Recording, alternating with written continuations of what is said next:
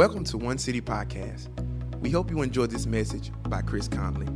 For more information, please visit our website at onecitymemphis.org. We'll transition into the message. You may be seated.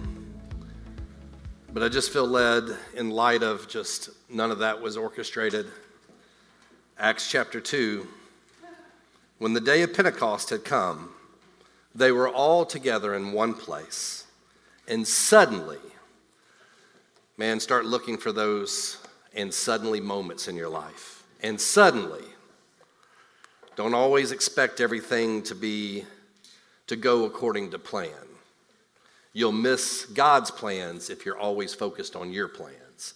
And suddenly, there came from heaven a noise like a violent rushing wind. And it filled the whole house where they were sitting. This is not just history. This is happening today. It's happening in houses of God around this nation. It's happening around the world. And there appeared to them tongues as of fire, distributing themselves. And they rested on each one of them. And they were all filled with the Holy Spirit. Filled. And began to speak with other tongues as the Spirit was giving them utterance. Now there were Jews living in Jerusalem, devout men from every nation under heaven. And when this sound occurred, the crowd came together and were bewildered because each one of them was hearing them speak in his own language. They were amazed and astonished, saying, "Why are not all of these who are speaking Galileans? And how is it that we each hear them in our own language to which we were born? Parthians and Medes and Elamites and the residents of Mesopotamia, Judea, Cappadocia, Pontus and Asia, and a lot of other names that I can't really pronounce well, Egypt and the districts of Libya. Yeah. Cretians and Arabs, listen, we hear them in our own tongues, watch, speaking of the mighty deeds of God." The only thing that's going to change your family, the only thing that's going to change people in your circle of influence, the only thing that's going to change your neighbors, the only thing that's going to change our city is us speaking the mighty deeds of God. And they all continued in amazement and great perplexity, saying to one another, "What does this mean?" I pray for a work of God to occur through us in such a way that the city of Memphis says, "What does this mean?" Amen. See, the greater the battle, the bigger the miracle. And I believe that we spend too much time magnifying the battle. But we need to magnify him as the one who is victorious over the battle. I want to encourage you, stop dwelling on your problems, but rather dwell on him. Dwell on the things that are good, that are right, that are noble. Do not elevate the problem. Elevate the problem solver. Elevate the promised one. Let's stop living our life as we're just surviving, barely getting by in this Christian life. The God who overthrew Pharaoh and fought for you and has delivered you out of Egypt. It is time for us as a people to move into a promised land. Begin to believe in the promised land. But even more importantly than the promised land is the promised one.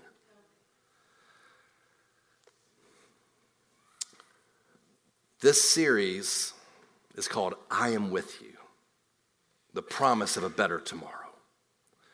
And as we go through the book of Haggai this summer, I want to give you a little bit of historical context today. I probably won't get through all of this message. I'm just kind of setting the foundation for where we're going. But Israel had been in captivity. And they're being allowed to return from 70 years in captivity, from Babylon to their homeland. And all of a sudden, God has, he raised up a leader in Zerubbabel. And he made Zerubbabel, he was called the Prince of Captivity. And he became the governor. And then they were under the spiritual guidance of Joshua the high priest. And about 50,000 Jews returned home.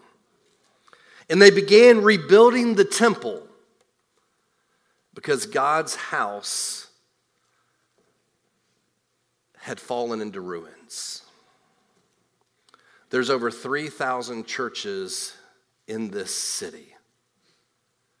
And this is an educated guess, and I used to know the number specifically, but I'm sure it's closer to accurate than it is inaccurate, and especially after the pandemic.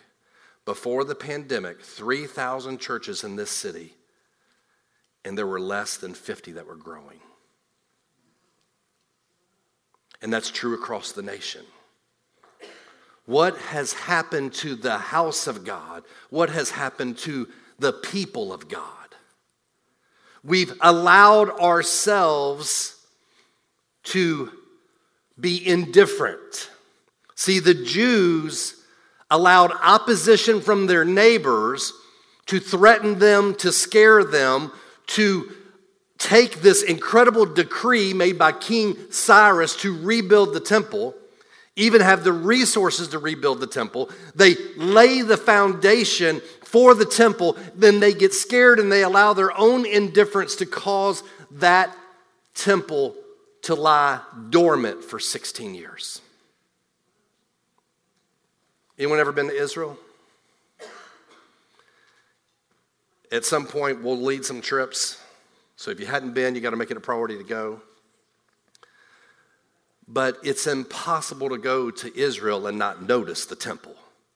You can't walk around Israel for 16 years and never notice the temple. You can't just walk around and not see and understand the historical magnitude of this temple, and you walk around it and somehow or another you choose to not care. You're rejecting the home that had been given to you. And so God raises up Haggai and Zechariah, commissions them to stir up the people to reorder their spiritual priorities. I want to encourage you to understand what the word first means. It means first. It means second's not even close to first. And it's not what you want to be first. It's seek first His kingdom and His righteousness, and all these things will be added unto you. But what we do is we seek first our kingdom and try to get Him to bless it. So we've got to reorder our spiritual priorities. And then He commissioned them to rebuild the temple. So there's 5 primary messages throughout this book. Number 1, he says, consider your ways. And we'll talk more about that today.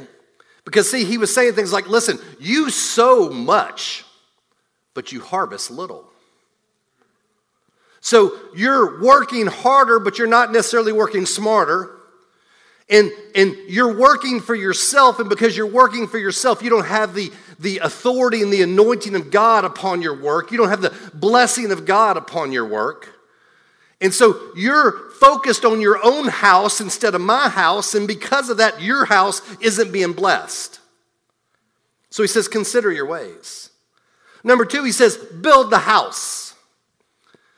And it's kind of in vogue today for us to de-emphasize the church. Hey, where did that come from?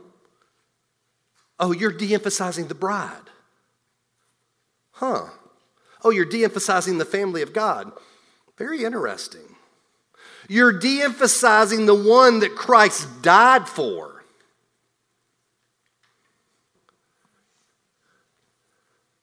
Do you want to de-emphasize your own family? Do you want to de-emphasize your spouse? To de-emphasize the church is to de-emphasize the family that God chooses to glorify himself and reach the world. Do not allow the imperfections of the church to cause your spiritual family to no longer be your spiritual family. Do you want the imperfections of your personal family to disqualify your personal family from being your family? Unfortunately, the vast majority of us would describe our family with some level of dysfunction. The church has some level of dysfunction too. But I don't evaluate the church based upon those who are consumeristic, casual, inconvenient. I evaluate the church based upon those who are strong and courageous, based upon those who are worshiping privately and publicly, based upon those who are a living sacrifice for Jesus, and that's their spiritual act of worship. So he says, build the house. He says, because the latter glory of this house shall be greater than the former. And then third, he says, I am with you. Loneliness is not good. Everything in Genesis, he goes, it is good, it is good, it is good, it is good. And then he goes, it is not good for man to be alone. Loneliness ultimately can only be solved by reconnection with your Savior, by the indwelling of the Spirit of God, and by plugging into the family of God. He says, I am with you, so that's the promise of God's presence. But watch number 4, he says, work, for I am with you. And Christians, we have this fear of the word work, as if it's like we're going to focus on good work salvation. No, that's a different context. As a child of God, as a son or daughter of God, as someone who's supposed to be on mission, get off your butts and work. Hello. No. Showing up on Sunday morning, that's not work. That's a privilege. You want to lose your freedom? You want to move to another country where you don't have the privilege to worship? Serving for an hour or two, that's not work. Seeking first his kingdom, where every part of your life is about him and everything you do is an expression of him. It's not selective. It's not compartmentalized. It's not optional. Your life is not your life. It does not belong to you. You are not your own. You have been crucified with Christ. And it's no longer I who live, but Christ who lives through me. But what we'll see here is sometimes we shoot the messenger. If I step on your toes a little too much, you just remove yourself. If God doesn't have permission to speak the truth and love to you, who does? If your spiritual mom and dad don't have permission to speak the truth and love to you, who does? If your family doesn't have permission to speak the truth and love to you, who does? I promise you, people who never receive hard truth just end up hardening their heart to the truth. People who don't receive hard truth become their own God. Because see, what they do is they don't adjust their life to the Word of God, they adjust the Word of God to their life. So he says, work, for I am with you. So, and this is a little bit of me preaching to the choir, but at the same time, if one of these lands on you, receive it. You know, as a church start, most of you are plugged in, but work is so enjoyable when it's God's work. There's nothing better in the world than a good day's work of doing God's work. And at the end of the day, being tired and exhausted because you have glorified God through your work. That's a glorious thing. So many times in the world of serving, I'm busy. Oh my gosh. Busyness is from the enemy, because busyness is the enemy to intimacy with God, intimacy with one another, intimacy in a spouse relationship, intimacy in a friendship relationship, intimacy with family, and we pride ourselves on how busy we are. Was Jesus ever in a rush? Read through the Gospels. His disciples, time and time again, would try to keep him on agenda, on the plan, moving forward. And he would see a person in need and stop for the individual. Work, for I am with you. We must co-labor with God. And then lastly, I will make you like a signet ring. What does that mean? The king had a ring on his right hand. And he would use that ring and have an imprint upon it. And he would seal whatever his letter of authority was with the king's seal. And whenever a messenger was carrying that letter, they're representing the authority of the king. They're representing the favor of the king. And what the king says gets done. And you're going to become like a signet ring where he wants to put his stamp of authority and his anointing upon you. And that when people see you, they see the authority of God, the anointing of God. So what was the result of Haggai's leadership and prophetic words? The temple was completed in 4 years. 4 years. The temple is extraordinary. Now try to think about all the advantages we have in construction today, in all the machinery we have, and think about still with all of that, kind of the delays that we experience, and yet what level of work was required in that day and time to complete the temple in 4 years. This was not something they did in their spare time. This was not something they just commissioned out. So can we see this temple fully restored and alive in our lives again today? In 4 years.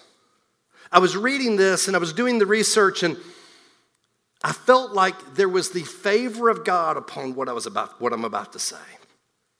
I didn't feel like it was just a nice little parallel. I didn't feel like it was just a good idea. I felt like it was an impression from the Spirit of God that in the exact same way that they agreed to move from their spiritual indifference and to have spiritual priorities, in the same way they agreed to quit paying attention to their enemies, and they said, we're going to build the house. What if we can rebuild this house spiritually and physically in the next 4 years? What if we can build a place where the physical beauty is just a representation of the spiritual beauty? What if we can build a place that's so attractive that people take interest, but when they walk on the campus, there's something about the anointing that exists there that prayers begin to be answered before they even know how to pray the prayer because we've prayed them for them? What if the Tremble, our house of God, precedes the way, and we begin to become a people of prayer in such a way that literally people from all around the city, people from the Mid-South, people from around the world are moving here. I'll tell you more about this later. We got a couple right now that's going to move here from Cleveland, Ohio to be a part of this work. This week, I've got a Zoom meeting with someone that wants to move here from Australia to be a part of this work. Listen, that doesn't happen Listen, we're not that impressive right now. That's only the Spirit of God drawing someone. So can we consider our ways and make adjustments? See, to consider your ways should be a daily experience. Like the word confession, don't view that word negatively. The word confession just simply means I'm agreeing with God. And what we have to learn how to do is we have to learn how to take sides with God against ourselves because God's side is better than my side. And so what I'm doing is I'm always considering my ways, evaluating my ways to bring myself into alignment, into agreement with God. And so confession, don't wait for the big thing to go wrong and then you got to confess it. And then you got to go have your version of spiritual surgery. You got to put everything back together. Why don't you keep short accounts with the Lord? See, one of the things I've been learning in recent years and months is I used to go into the presence of God and I would tell him everything, and I put it in spiritual language, and it would sound like it should be the right thing, but basically everything I wanted. And everything that I thought that he should bless and partner with me on. And then I'd get done with all of my words and I'd say, amen. And I never listened once. One of the things I'm learning now is I go in, I'll put some instrumental music on, I'll literally lay on the floor, and I say, God, I'm not going to speak until you speak. I'm only going to speak in response to what you say. And I wait and I listen to the Spirit of God, and I let the Spirit of God lead in the prayer, and then I respond in the conversation. And see, when he leads in the prayer, when I do have to confess something, it's a very positive thing. Because see, I'm confessing to the most loving, caring, perfect Father in the world who is not pointing out my sin, he's protecting me from my sin. And see, as I pray and I allow him to lead, then he doesn't dwell on my sin, by the way. It's not like, oh, and did you remember that part? And what about that part? And why do you do that again and again? Like, I just confess, and I don't have to confess 10 different times. Like, I confess and the floodgates of mercy open and pour over me again and again, and the floodgates of grace pour over me again and again, and I'm cleansed. And he's like, remember Isaiah? He says, woe is me, woe is me. I'm a man of unclean lips, I'm undone. And then all of a sudden, the burning coal comes from the altar, touches his lips, and he goes from woe is me to here am I, send me.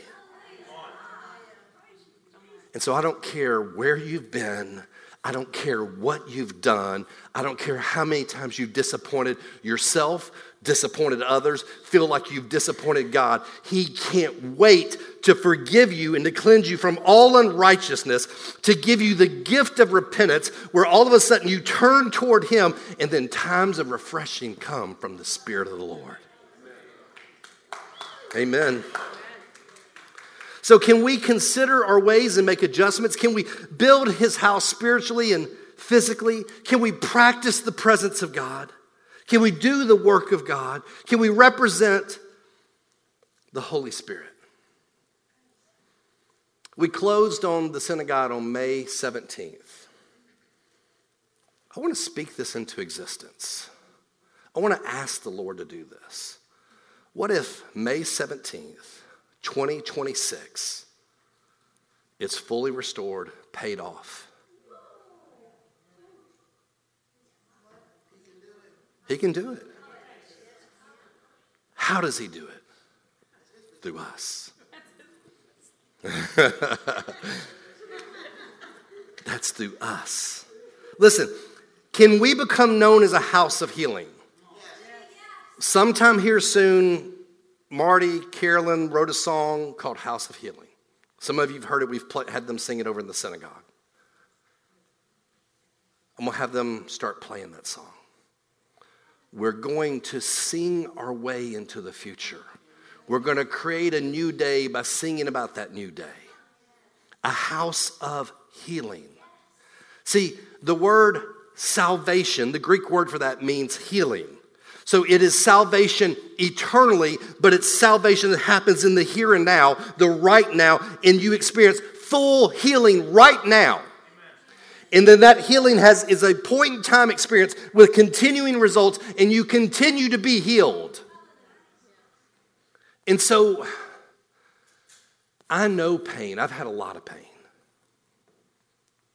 And I absolutely hate pain. And I hate to see you in pain. I hate to see my children in pain. I hate when the enemy comes to steal, kill, and destroy.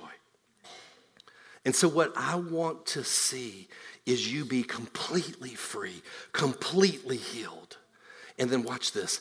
Healed people heal people. Freed people free people. So can we become known as a people who turn mountains to miracles? See, God's been given us songs. Becca wrote that song. And again, I want us to bring it back and begin to sing into this new song he's put into our heart. Because see, we make the mistake more times than not of thinking mountains to miracle was something that happened yesterday, but it doesn't happen today. We want to see whatever the mountain is in front of you. Not you just push on it. Oh, it didn't move. Didn't move. We want to get every single one of you join faith. And we think we're going to go, and we didn't. We go, poof, poof. In the sea.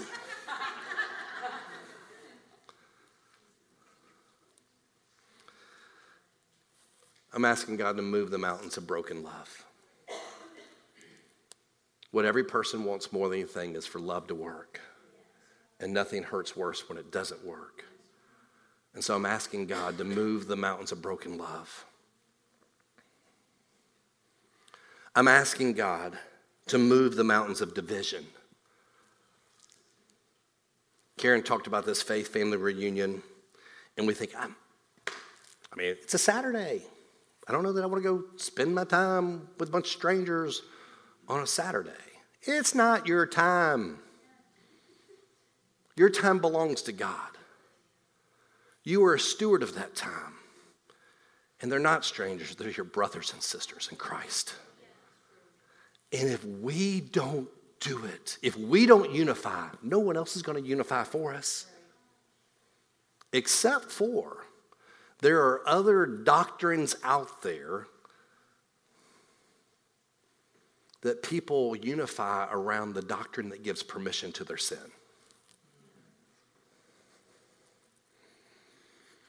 Will we move the mountain of religious spirit? Like, ooh!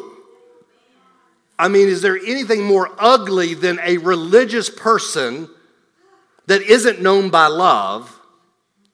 Like, I want to spew you out of my mouth because you know all the truth and you don't obey any of the truth and you make it more difficult for anyone else to come to the truth. Like when we become Pharisees, we travel across land and sea to make one proselyte, one convert, and when we make them one, we make them twice as much a son of hell as ourselves. So whatever we do, let's not be the religious spirit that's known by the rules instead of the relationship, and known by the right and the wrong instead of the grace and the mercy. And I want to offer grace upon grace upon grace. See, what if we were known by three things? What if we were known by love? If we were known by being perfected in unity, and we were known by proving that faith works. See, in James, it talks about faith without works is dead. But what if your life, every expression of your life was known by love? What if every expression was known by being a unifier? And what if you proved that our faith's not a historical faith, it's not a blind faith, but it's a faith that blesses people, that elevates people, that beautifies people? Can we be known as a revival and spiritual awakening movement? I dare you to believe it. No, like literally. What does it mean, not for you to hope that God does something so great in all of us that you can kind of jump on the bandwagon and benefit from it? What does it mean for you to take personal ownership of revival and say, I am revival? I am revival. What does it mean for you to say that with complete and total conviction? What does it mean for your heart to become so head over heels in love with him that you truly do love him with all your heart, soul, mind, and strength, and you love your neighbor as yourself, and that every expression of your life is not your life, but it's his life? I dare you, literally, to give God your yes. Amen. Amen. Amen. Amen. Thank you for the courage. And let me say this.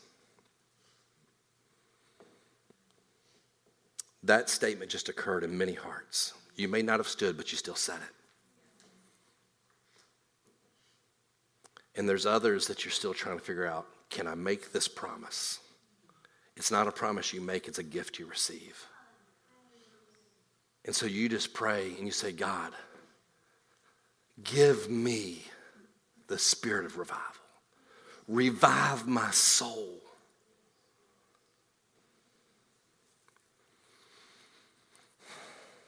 So let me do this. We'll pick up here next week, but let me close with this. In Haggai chapter 1, verses 1 through 4, he says, in the second year of Darius the king, on the first day of the 6th month, the word of the Lord came by the prophet Haggai to Zerubbabel. Do you see that he just documented something?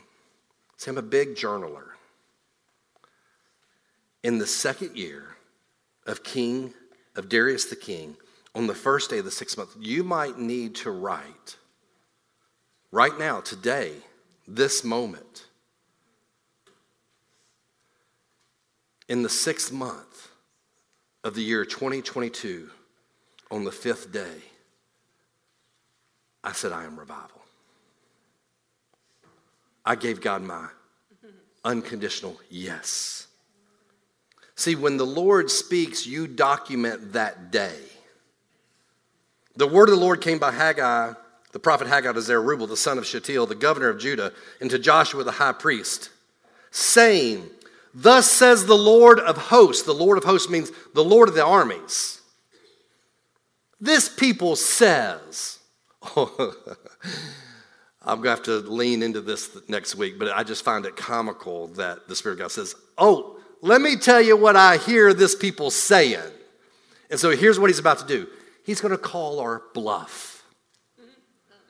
Because we are really, really good at giving God spiritual answers to disobey him.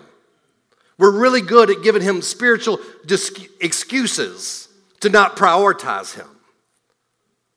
This people says, now watch, the time has not come. Well, how convenient. Even the time for the house of the Lord to be rebuilt. Well, why hasn't it come? You had a decree from King Cyrus to build. You had the authority of the king. You had the resources of the king. Why does it not come? Because you got scared. Guess who scared them? The Samaritans.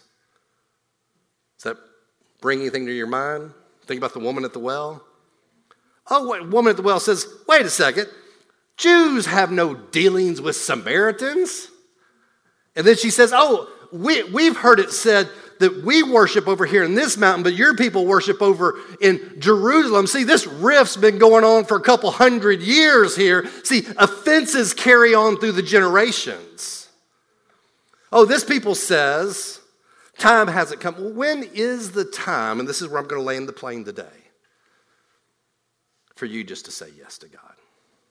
I mean, are we waiting for the stars to align, for all the circumstances to come together for you to say yes to God?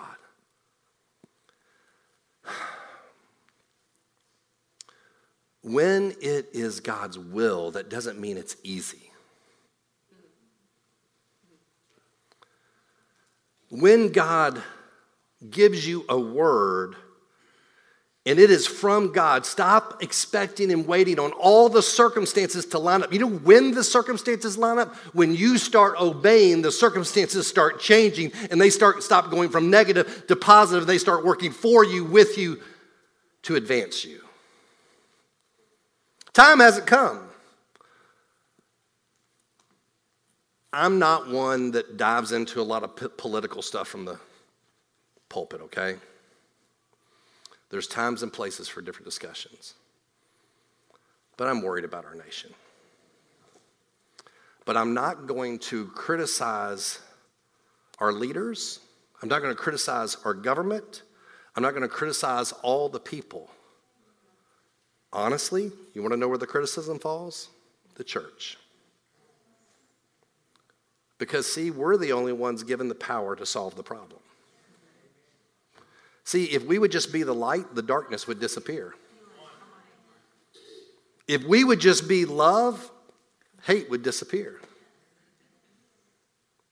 And so let me encourage you in this way.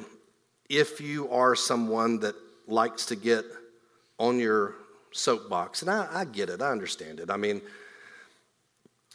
I told Karen the other day, I feel like it scares me. I feel like I am getting old because like I have a temptation to start criticizing all these things. Like, well, in my day, we didn't do that.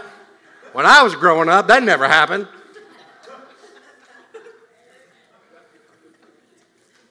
But